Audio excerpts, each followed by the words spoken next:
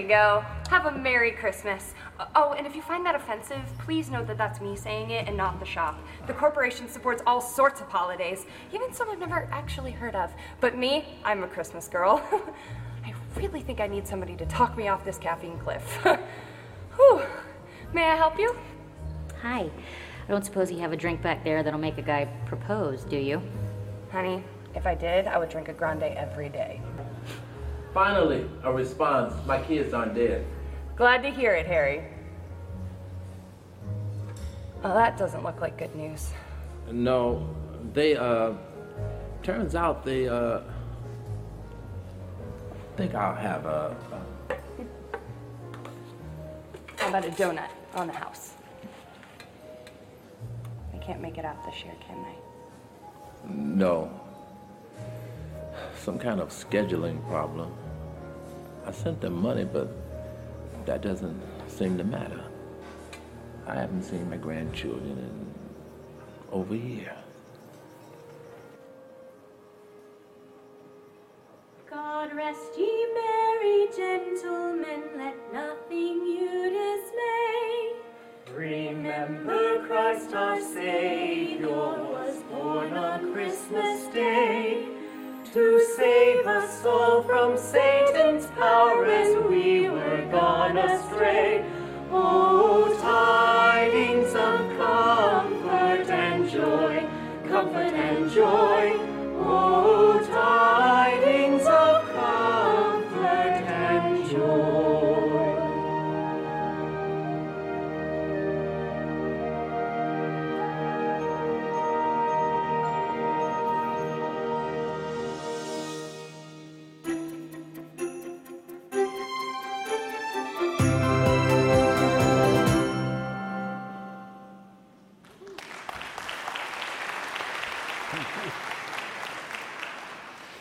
Our thanks to Bob Lee and the BAD Group, Bel Air Drama Department, for these beautiful vignettes done throughout the Advent season. And one of the stars is sitting right here on the front row.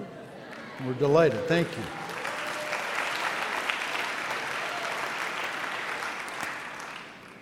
The sermon lesson this morning is taken from the Gospel of Luke, chapter 1, verses 18 through 25, 26 through 38, and it's up on the screen. I'd love to have you read it with me. Will you do that?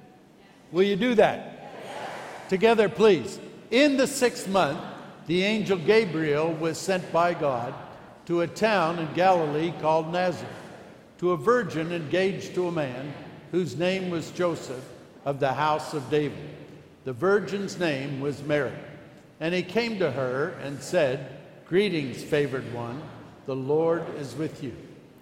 But she was much perplexed by his words and pondered what sort of greeting this might be.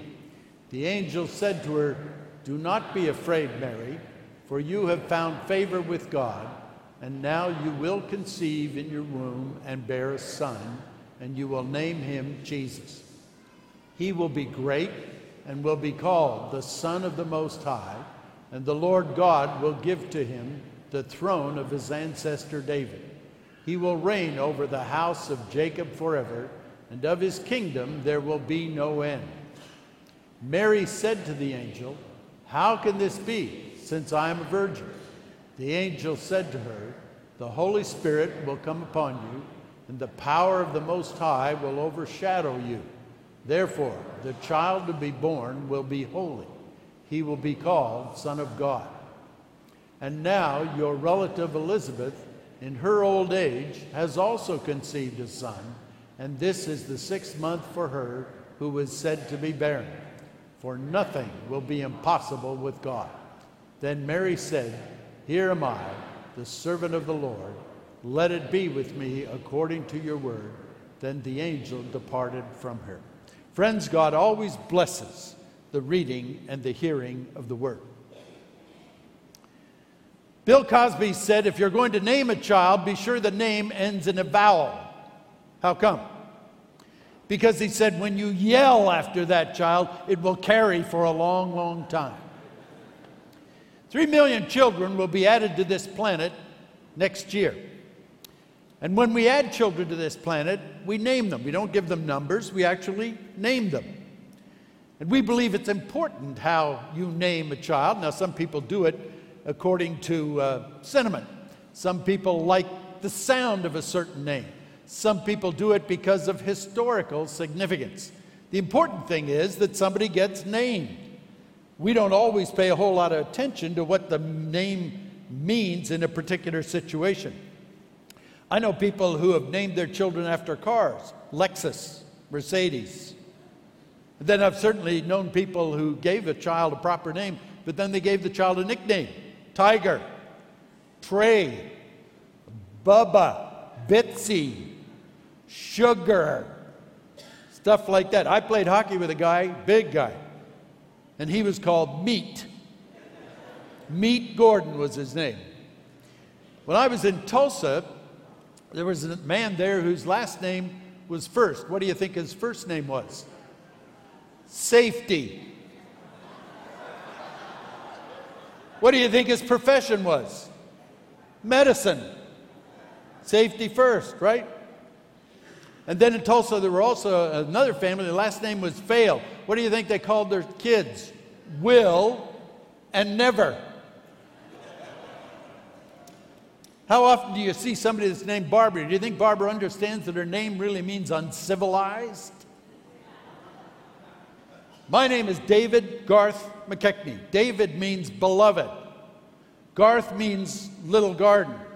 Beloved little garden. Isn't that lovely? Sure.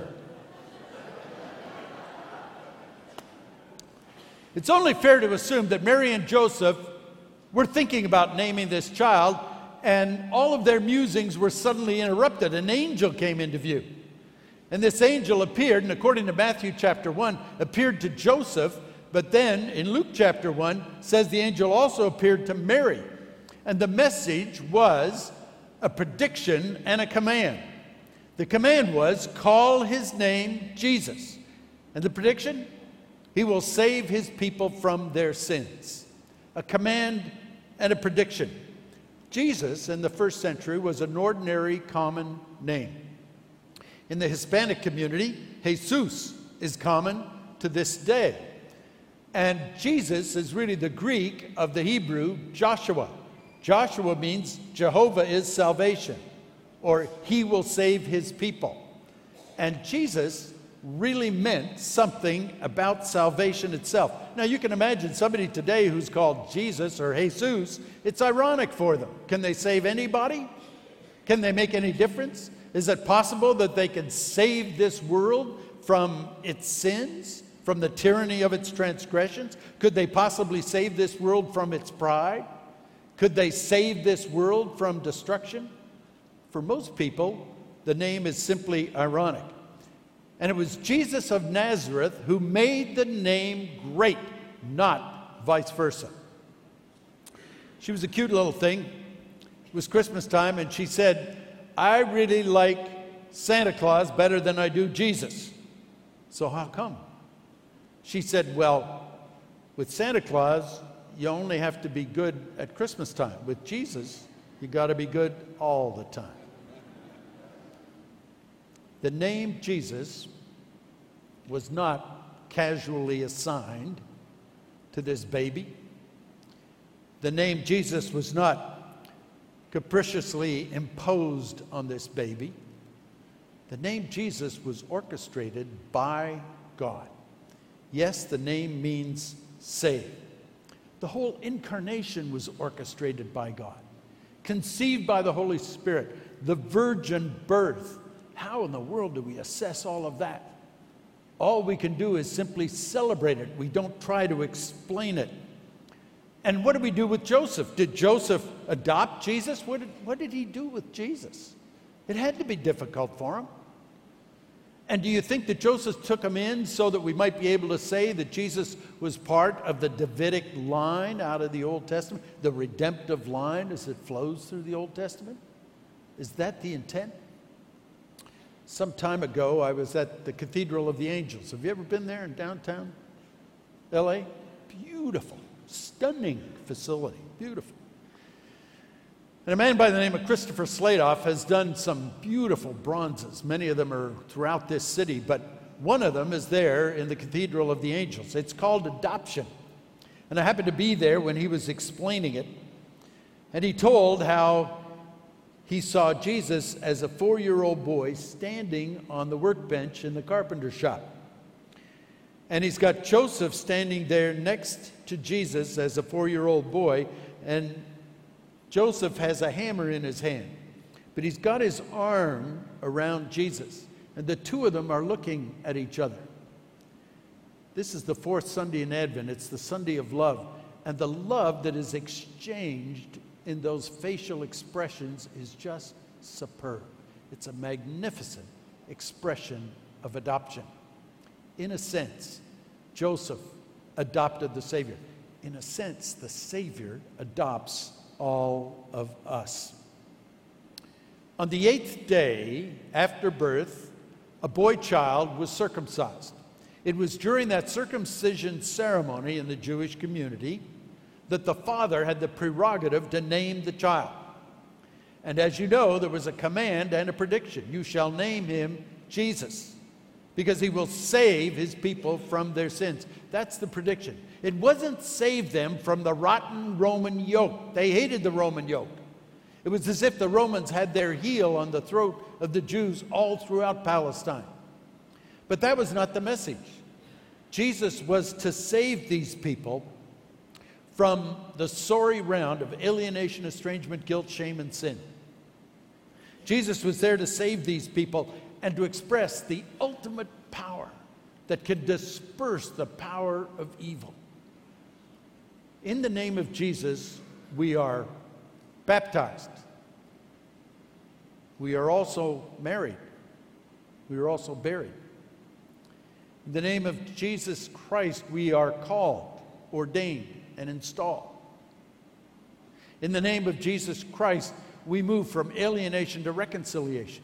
In the name of Jesus Christ, we move from repentance to forgiveness. That name is above every name.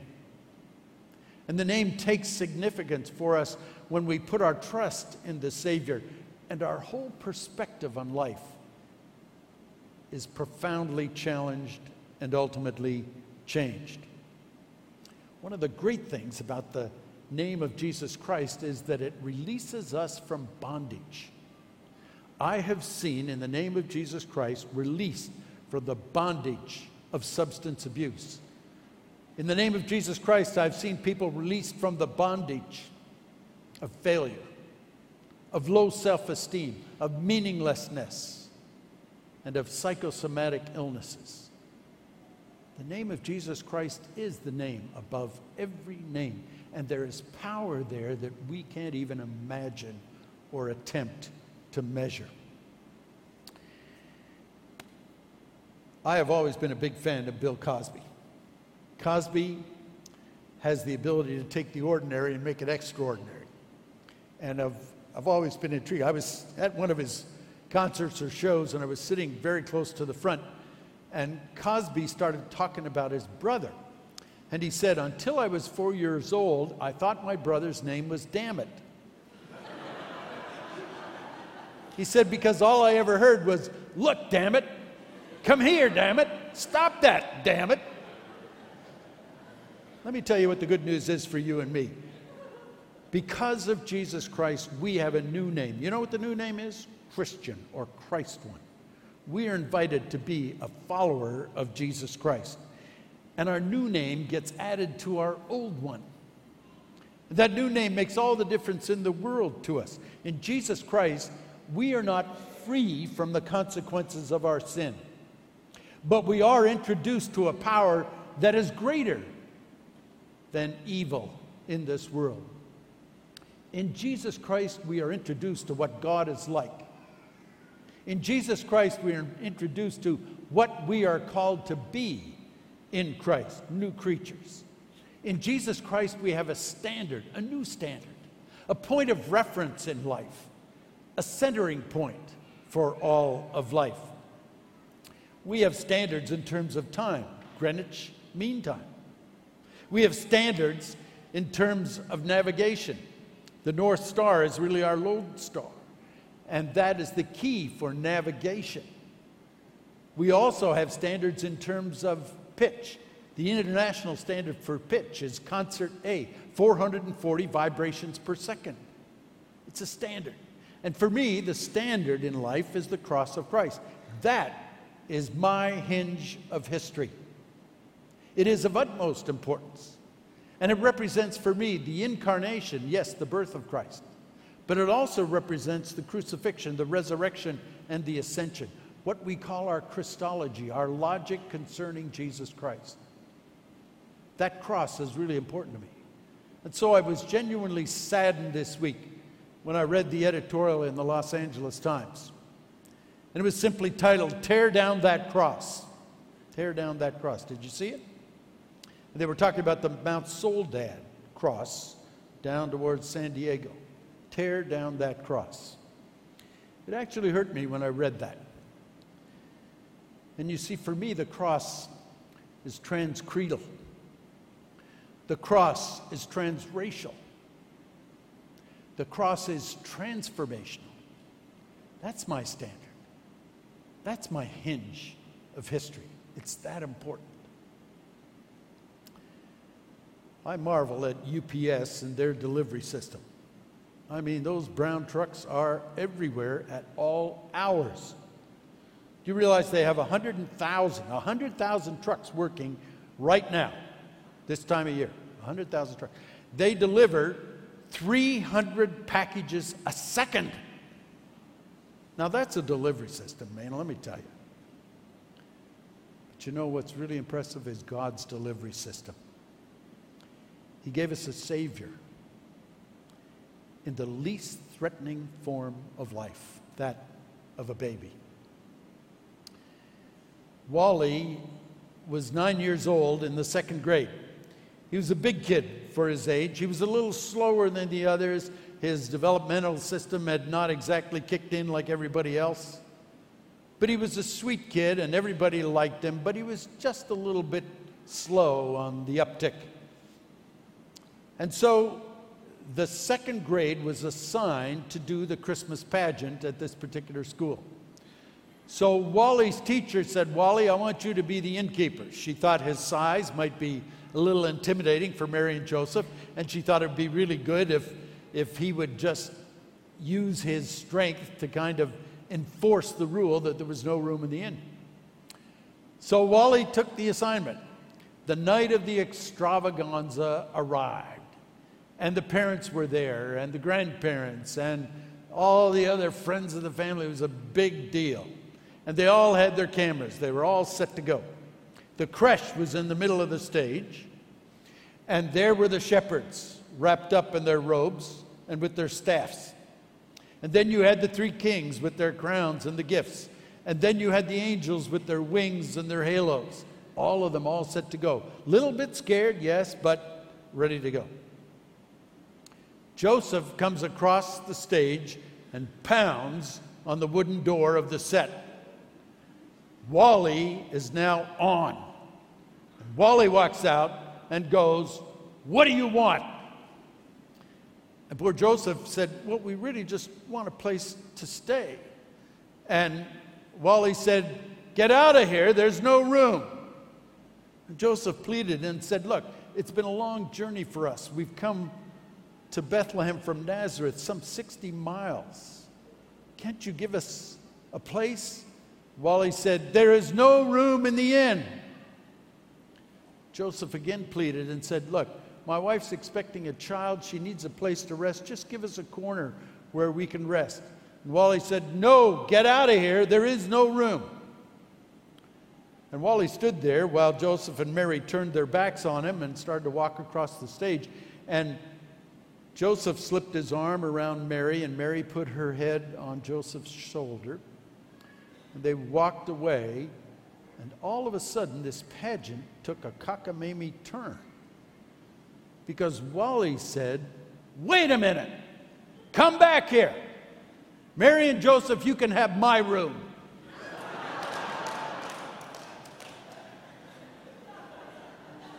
Let me ask you something. Did Wally ruin the pageant? Maybe, just maybe, this was the most Christian of all the Christmas pageants. Amen. Let us pray. Gracious God, the song says we need to make you room. We need so much more than just providing you some room in our lives. We need a total restoration. We need a total makeover. And so by the power of your Spirit, let that happen to us. Give us not so much the Christmas we want, but the Christmas we really need this year. We dare to ask that in Jesus' name, amen.